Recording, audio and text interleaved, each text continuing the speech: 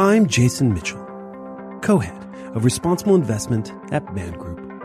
You're listening to A Sustainable Future, a podcast about what we're doing today to build a more sustainable world tomorrow. Hi, everyone. Welcome back to the podcast, and I hope everyone is staying safe and well. Our industry has a tendency to use a lot of jargon to describe climate risk, but there's a phrase that particularly sticks with me from this podcast episode. Extreme, but plausible. Why? Because that phrase represents something altogether different when regulators use it to describe systemic and even subsystemic risks to the financial system. So when you hear that phrase, it's well worth paying attention. Which is why this episode is so compelling on several counts. First, it's about the genesis in the closing months of the Trump administration of work by the U.S. Commodity Futures Trading Commission, or CFTC, which culminated in a report titled Managing Climate Risk in the U.S. Financial System. At 200 pages and with a litany of policy recommendations, the report sent an unequivocal call to action to regulators about the emerging risk of climate change. And it's worth keeping in mind that this was a time when climate change-related research was being systematically suppressed across pretty much all U.S. agencies. Case in point, the Environmental Protection Agency only last month managed to publish its first climate change indicators report since 2016. And second, this episode is also about widening the lens of sustainable investing beyond traditional cash equities and corporate fixed income into the world of commodity and futures markets. It's about exploring the distinction between the nature of physical and derivatives markets, since this goes largely overlooked in the responsible investment sphere. Which is why it's great to interview Acting Chairman Rostin Behnam. Behnam is the Acting Chairman of the U.S. CFTC. We talk about how the CFTC is thinking about climate risk, what those implications mean for derivatives markets, and why well-developed carbon and carbon offset markets will support the transition to a net zero economy. As sponsor of the CFTC's Market Risk Advisory Committee, Chairman Behnam led the development of the report Managing Climate Risk in the U.S. Financial System, published in September last year. Before the CFTC, Chairman Behnam was a senior counsel to Senator Debbie Stabenow at the Senate Agricultural Committee, focusing on policy and legislation related to the CFTC and the Department of Agriculture. The CFTC is the independent federal agency that oversees and regulates commodity futures and options markets in the United States. Welcome to the podcast, Chairman Behnam. It's great to have you here, and thanks so much for taking the time. Jason, it's a pleasure to be with you, and thanks for having me. Looking forward to the conversation. Excellent. So, Chairman, we have a lot of great stuff to talk about, but I'd like to start with a little bit of scene setting. I'd like to actually start out with the genesis and the backdrop behind the Managing Climate Risk in the U.S. Financial System report. How did this effort develop, particularly in the back end of the Trump administration, a period when it seemed like most climate policy and regulatory discussions were pretty much systematically suppressed? It was a multi-year effort. And as I think about it today, where we are in nearly mid-2021, we're just approaching up on June, I think about where I started, both at the CFTC and in my previous jobs, which you mentioned, working for Senator Debbie Stabenow in the United States Senate on agricultural policy, in addition to financial services and CFTC issues. And really the genesis, which is a nice word because it's really the interrelationship between a lot of my professional background in financial markets, as an attorney, as a counsel supporting an elected official. And then for those nearly 6.5 years I spent as counsel to Senator Debbie Stabenow working on, in part, agricultural issues, climate change was a huge focus, continues to be a huge focus for her and has always been. So I always was thinking about climate change in the context of agriculture, production agriculture. And I had many different responsibilities as I worked for her, including financial services, post sort of financial crisis, Dodd-Frank reforms and implementation, but also working on a number of agricultural issues as it pertained to U.S. production agriculture. So when I came to the CFTC, which was in September of 2017, I kind of started putting together the pieces of this puzzle in thinking about the relationship between climate change and financial market risk. I certainly wasn't the only person at the time, and I have to give a lot of credit to folks overseas, especially in Europe and to some extent Asia, to start thinking about this issue. And that really, I think, informed me in my decision-making process as a commissioner at the CFTC. With all that in mind, that intersection of my previous experience, some expertise, and then the current role I had as a commissioner, I had this great opportunity to raise awareness about this issue and really engage with the market, both from a different perspective, agricultural end users, energy end users, large financial institutions, both banks and asset managers, and start to really dig into this issue about climate-related financial market risk. Your point about the politics at the time is interesting. I get this question a fair amount, and I didn't really think about it as a political issue or exercise. I actually, quite frankly, think it was my responsibility as a commissioner, as someone who thinks about financial market risk, financial market stability, and oversees derivatives markets in the US. We obviously went through the financial crisis over 10 years ago, and that was a unique set of circumstances that led to that crisis. But as we go forward, as we think about new issues and new challenges that the markets face, I thought this was a natural concern, a natural issue that I felt a responsibility to think about. I don't think I need to be necessarily always focusing on past issues and past crises. I have a responsibility to look forward and see what potential future crises might be, future issues for financial markets, and try to address those. So in many respects, I think it was my responsibility. But that all said, I'm not blind to the political challenge at the time. Like I said, I started this effort probably in earnest in late 2018, and then mid-2019 really kicked it off.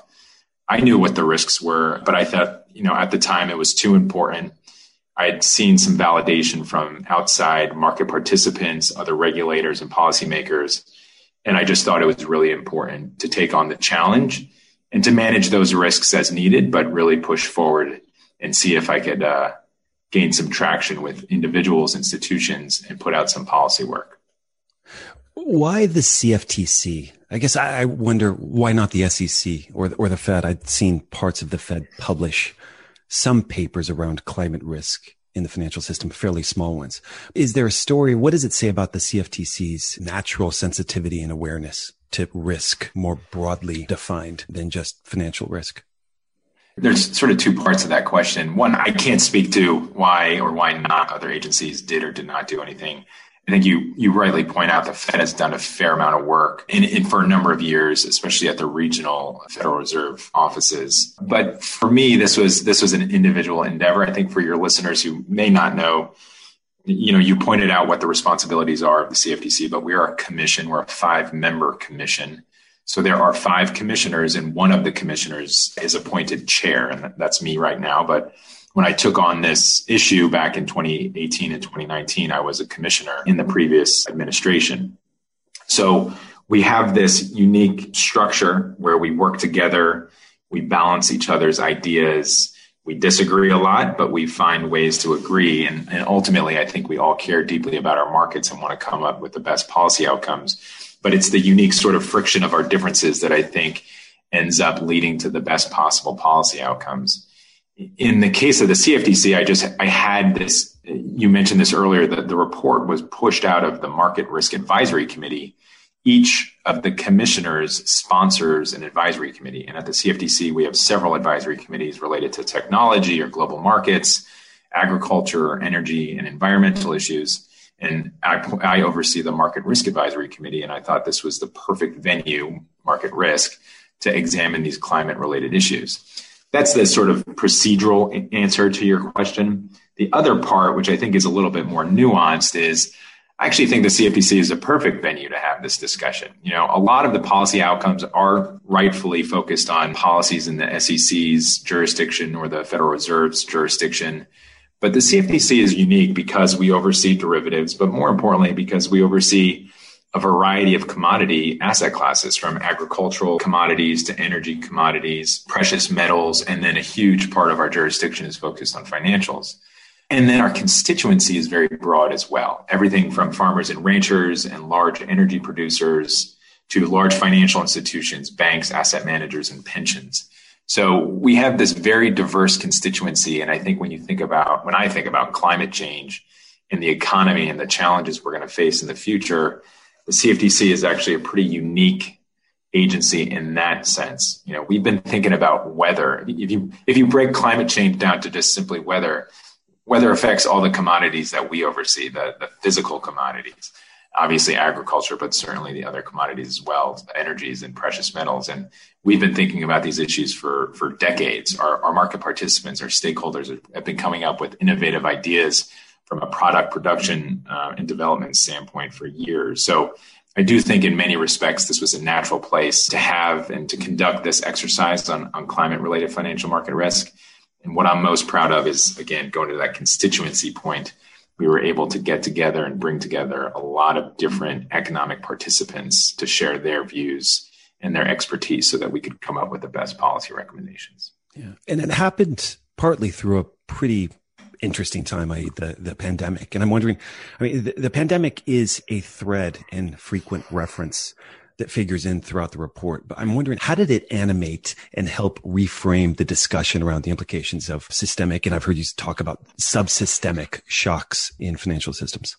We're in a pandemic, right? It is a tail risk of tail risks. Certainly people have been talking about the pandemic and the likely or possible outbreak of a flu virus and how we would deal with it.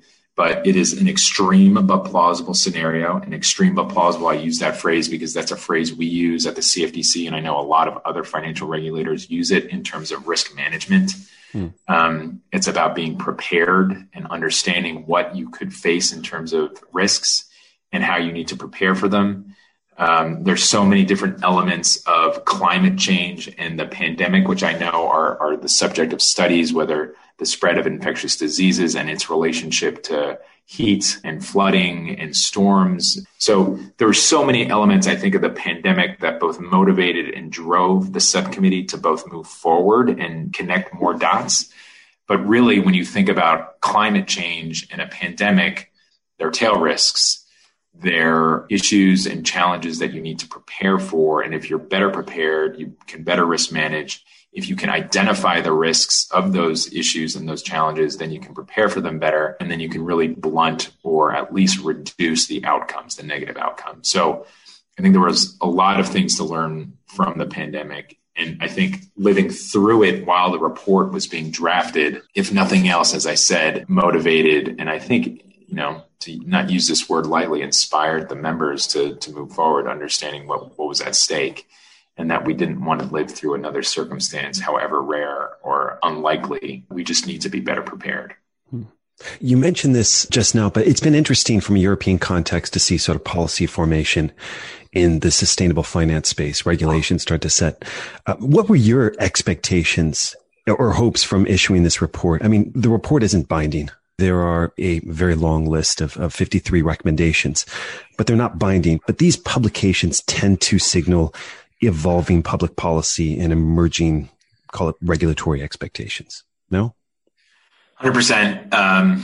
This is what we do. I think this is the power of the government, with the convening power is to get people together to think about ideas collectively as a community, whether it's in the financial market space or the economy writ large. I think with respect to this particular issue, when I thought about my goals, and the goals evolved and they changed even during the process because of those risks that I was facing, I think personally, or thinking about what challenges we were facing, whether it was the political risks, whether it was COVID and the pandemic, whether it was having 34 individuals representing institutions in many circumstances, but also representing themselves, come to consensus on a huge effort on a very sensitive subject, right? But that was always my standard from the start was, let's be aggressive and let's try to get consensus on issues and understand that we have to work together.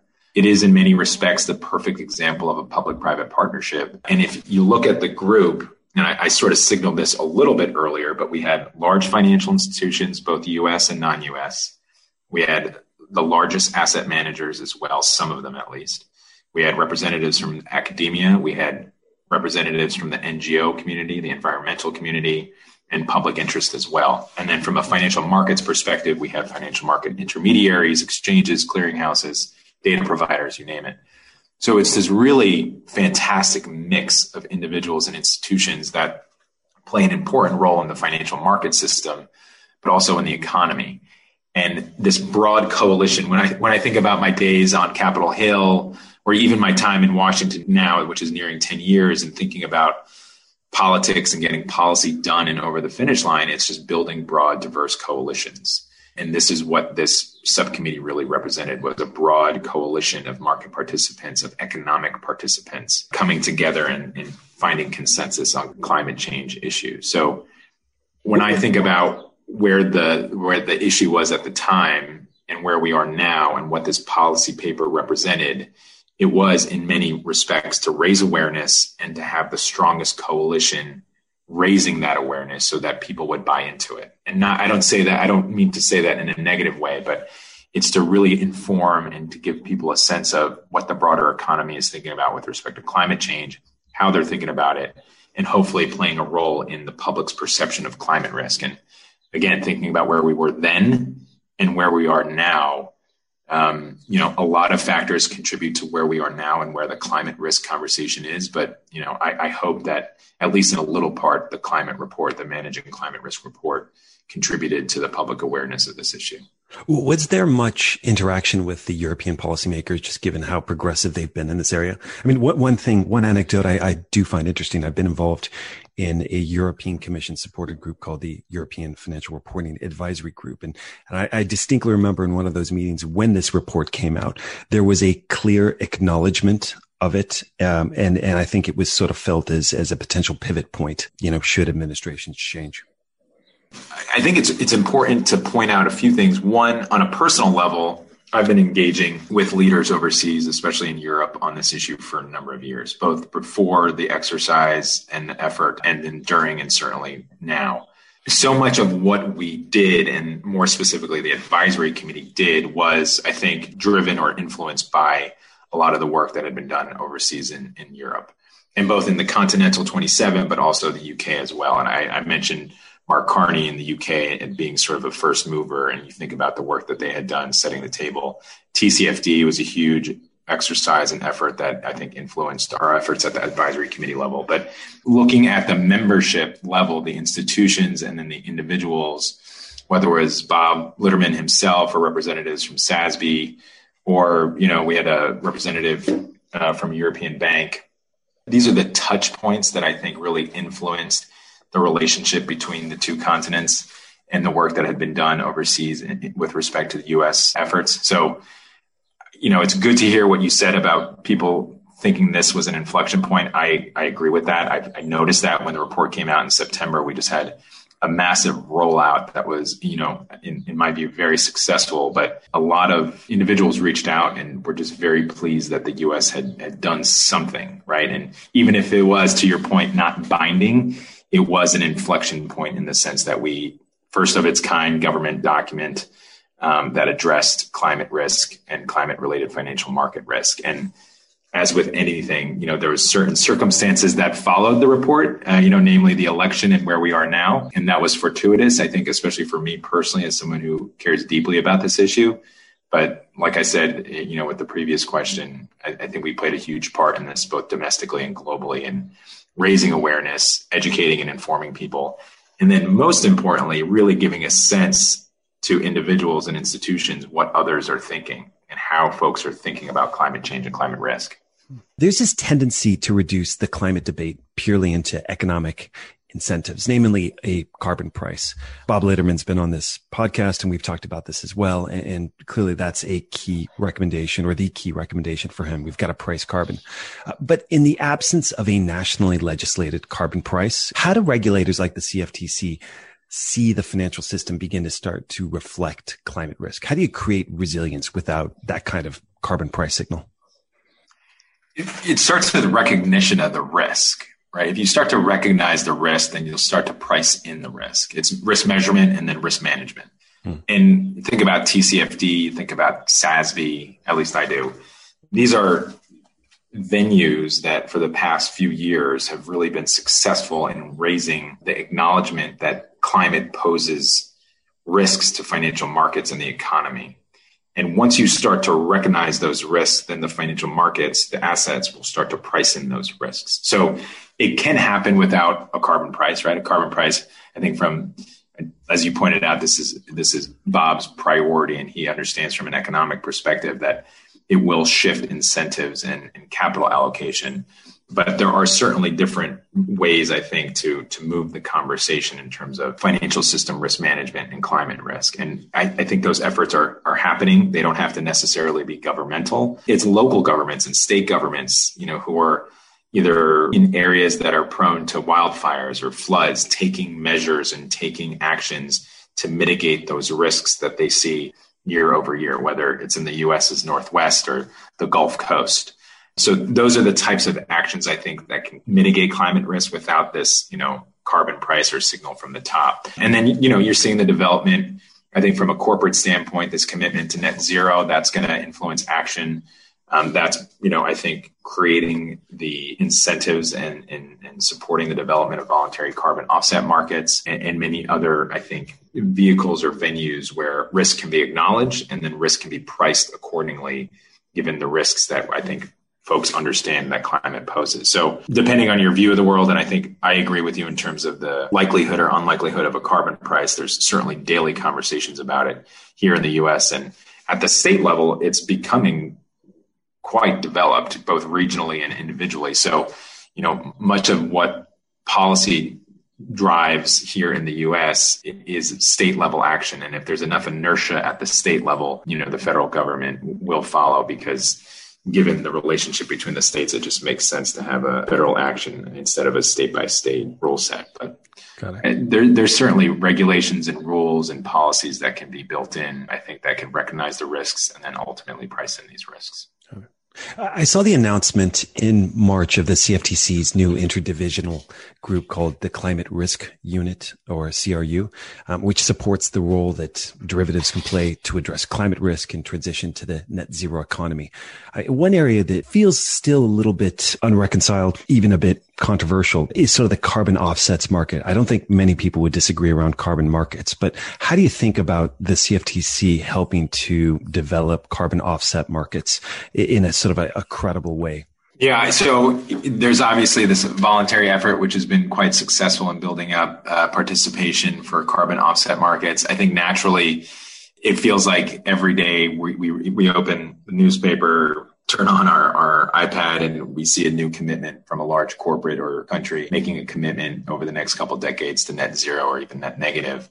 And naturally, these commitments are going to have to be matched with some offset. And that's why I think there's going to be this growth. We're seeing this growth. From a markets perspective, from a public policy perspective, I'm very encouraged, and I think it's great that the private sector is initiating this effort and really building it from the ground up and framing it and seeing how the market would function so that we could achieve those goals on the back end. This is in many respects the same process with which TCFD has been doing its work over the past couple of years and coming up with what is now a voluntary disclosure system, which will likely become mandatory at some point in the US in some variety or form. And I don't see the carbon offset market any different, where we're having this voluntary market stand up, being stood up by the private sector. And then at some point, this is really my point with respect to the CRU is going to cover a number of issues. But if we can be helpful in this particular space, I would love to be, is, we're a markets regulator. We have a long, long history of overseeing and regulating financial markets and the related intermediaries, whether it's, an FCM, which is our futures commission merchant, or a swap dealer, or an introducing broker, and then obviously the relationship with the clearinghouses. These are the structural underpinnings of financial markets. And given our history and our expertise, I certainly think we can bring a lot of credibility, both from a structure standpoint, but also from a enforcement standpoint. There's naturally going to be bad actors. There always are in markets, and we need to ensure, I think, as high credibility as possible, because ultimately, with respect to this issue, and we see this as well, right? The credibility of a certain carbon offset and where it came from and how it's being used, what the price is. These are the mechanisms and these are the challenges that I think the carbon offset markets are going to face. And I think this is what the voluntary effort is working through now. But if there's a place for the CFTC as a commodity regulator, and carbon is a commodity, certainly would welcome the opportunity to participate and share our expertise in this space so that we can really lift up and scale this carbon offset market as quickly as possible, so that both we would invite more institutions and countries to make these commitments, but also make that transition towards net zero or possibly even net negative smoother. Yeah, it's a huge opportunity. And it feels like, there's a big part of the market that is overlooked, particularly in this area. I mean, I was going to even wonder as well, like, how do you think about this, the fundamental distinction between physical markets and derivatives markets in the context of climate risk? There's this prevailing assumption that because derivatives facilitate trading and with a future, you don't technically take physical delivery of that. Let's call it a coal future. They should be held less accountable for the underlying carbon emissions and climate implications. So there's this sort of disconnect about sort of the nature of the instrument in cash markets versus derivatives markets. Yeah, it's a good question. And just to draw a quick comparison, and then I'll pull back to the derivative space. You think about a securities market, equities markets, and some of the efforts by thinking about, Glasgow Financial Alliance for Net Zero, the Paris Aligned Investment Initiative, UNPRIs. These are all organizations that over the past few years, and in some cases just of recent months, have been driving public perception and really are driving action by private markets, by companies, by firms to think about climate change differently and to think about how they operate their businesses. And this affects asset prices. This will drive customer demand, consumer preferences, and policy in many respects, and ultimately on the back end affect asset prices. I don't think it's any different in the derivative space. We're a critical tool for Main Street. We help manage risk and we help discover prices. And this could be anything from items in a grocery store to, fueling up your car for a summer road trip. And the counterparties to a derivative are driving, whether it's an agricultural commodity, whether it's an energy commodity, whether it's a precious metal, they're driving the price on that particular commodity. And those preferences, as they change and evolve, I think will push the price in different directions. So it's the price discovery function, which is very important to our markets. And I think, it's no different in what we're seeing on the equity side and the security side, that, consumer preferences and the counterparties can drive that price discovery function. And, the other thing I think about oil, right? Most common, or at least one of the most common commodities out there. When you see oil quoted, on a news channel, on a business channel, or in the newspaper, it's, they're quoting the futures price. So there's this relationship, regardless of that natural separation, which you rightfully point out, but there's a relationship between the futures price and the cash market that has to exist, this parallel, this movement that works together in order for us, and I think the economy, to be able to use derivatives as the hedging tool that they are. And if that reflection and that relationship doesn't exist, then the hedging mechanism really will break down. And that would not be a good thing either for our markets or the economy writ large. So it's a good question, but I do think that the relationship exists and consumer preferences and demand can drive it and push it. But ultimately, the futures markets are very much the beginning point in terms of price risks and recognition of sort of economic indicators that we have to deal with across the globe. How do you think about commodity markets in the context of not specifically climate risk, but maybe much more broadly ESG risks, as we've seen financializations increasing volatility in the underlying commodities? And it seems like commodities are somewhat challenging from an ESG perspective. I guess what I mean is that financial actors might not have a very long-term price impact on any given commodity. There's a lot of research to support that, but they could certainly have a very short-term inflationary price impact on those commodities and the people reliant on those commodities. Yeah, I think on an individual commodity by commodity basis, it's really hard, I think, for us as a regulator to evaluate that. I think that in some respects, like my previous response to the last question, is the counterparties really have to drive that. And that's going to be preferences on the commodities that they choose to purchase or sell. And then ultimately that goes back to the consumer, right? If it's the coffee beans that they choose, knowing the sourcing of that coffee, or the oil, or, the precious metals and where they're being mined, those consumer preferences and data points will really push the price of the commodity up or down. And that, in essence, is ESG. And it's almost existed for years. We've seen this come up in different contexts in the policy space for a number of years with these few commodities that I even just pointed out as examples. The ESG conversation, we have a number, and it's a growing space, both here in the US and Europe, the ESG sort of linked futures products. And then I know there's an emerging field in the swap space as well. That becomes a little bit more tricky. And I think we as a regulator would definitely have a very prominent role in sort of ensuring taxonomies and the data that feeds into these indices or these products as a whole.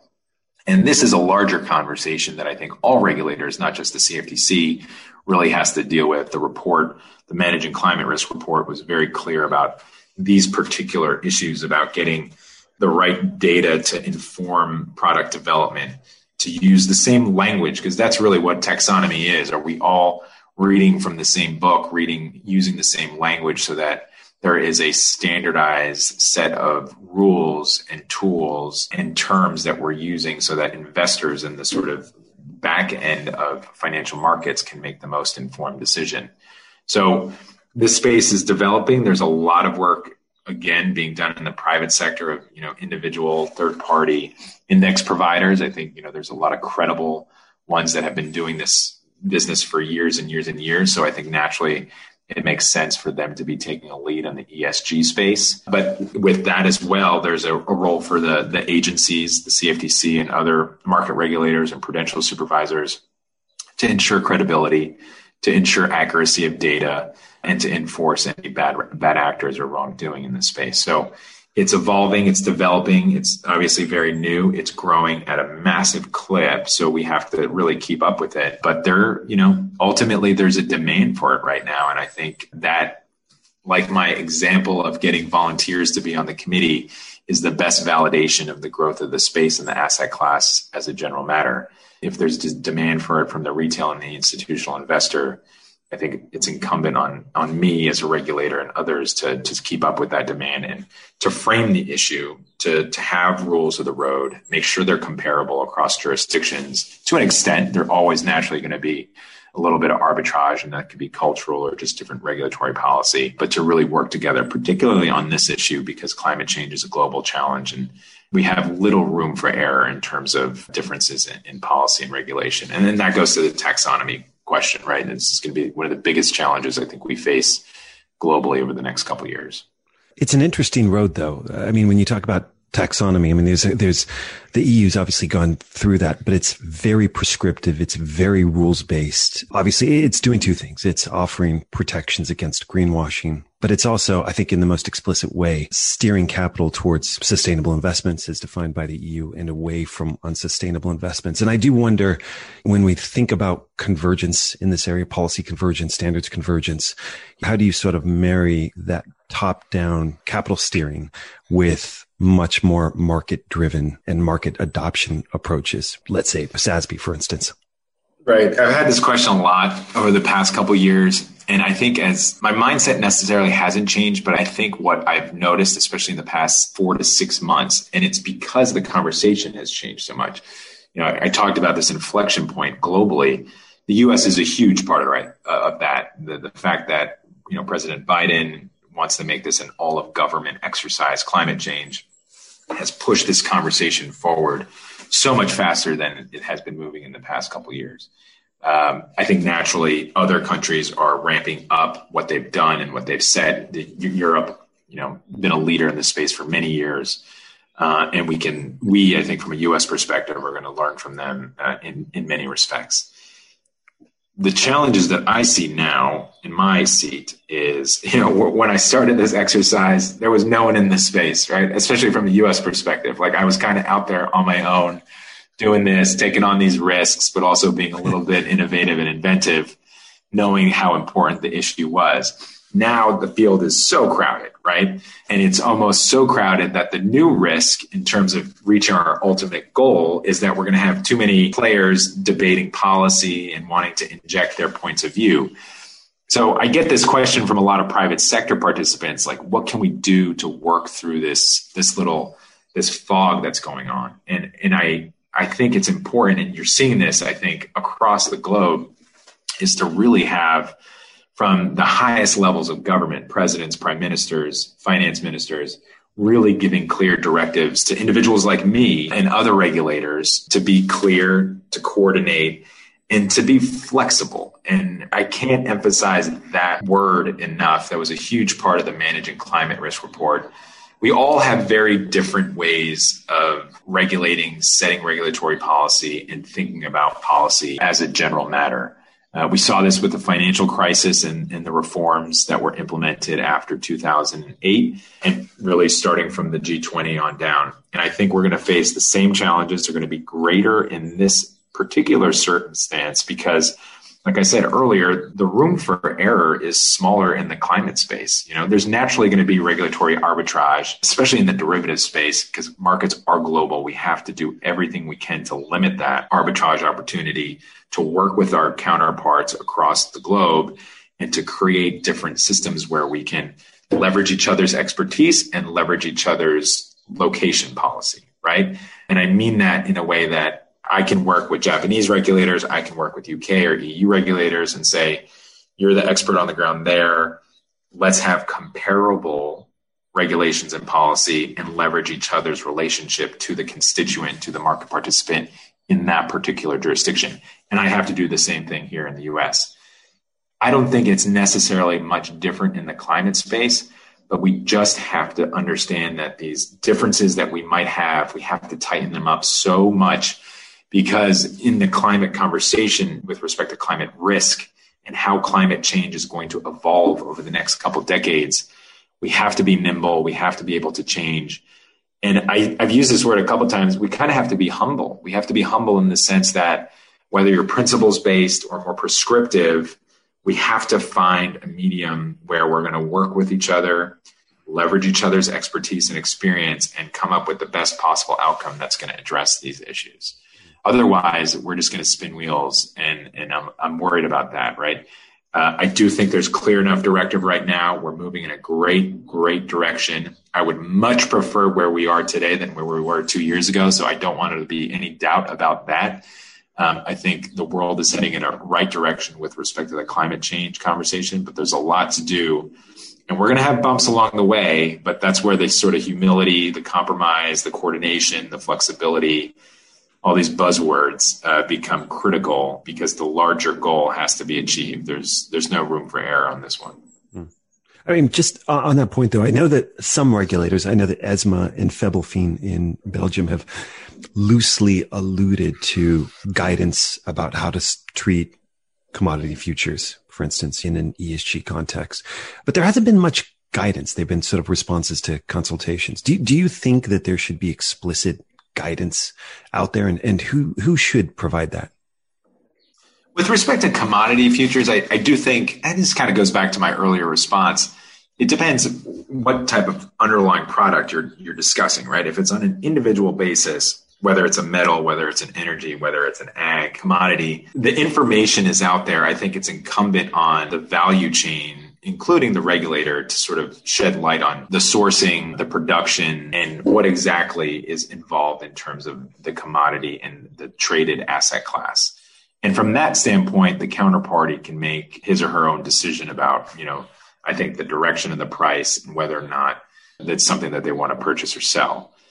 But in terms of more ESG related indices, yes, I think there needs to be guidance at a minimum, but we have to work through these standardizations, these taxonomies, to ensure that whatever is being listed as an index or as an asset class or a product, the information about that particular product is clear. And this goes to the greenwashing conversation, as you mentioned.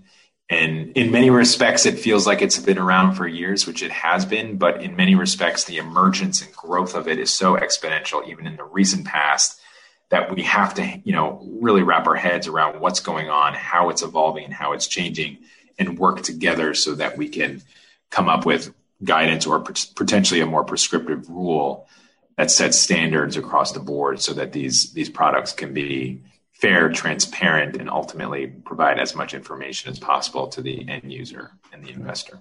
So it's a great way to end. There's clearly a lot more work to do in this area. So it's been fascinating to discuss how the CFTC is thinking about climate risk, what those implications mean for derivatives markets, and why well-developed carbon and carbon offset markets will support the transition to a net zero economy. So I'd really like to thank you for your time and insights. I'm Jason Mitchell, co-head of responsible investment at Man Group, here today with Chairman Behnam of the U.S. Commodity Futures Trading Commission. Many thanks for joining us on A Sustainable Future, and I hope you'll join us on our next podcast episode. Thank you so much, Chairman. Thank you, Jason. Appreciate it. I'm Jason Mitchell. Thanks for joining us. Special thanks to our guests and, of course, everyone that helped produce this show. To check out more episodes of this podcast, please visit us at man.com/RI-podcast. Or look for us on iTunes, SoundCloud, Spotify, and Podbean. And last, this podcast is an open educational resource. It's meant to be shared. And if you enjoy it, please take a second to review it on iTunes. I'm also really interested in your views, ideas, and opinions.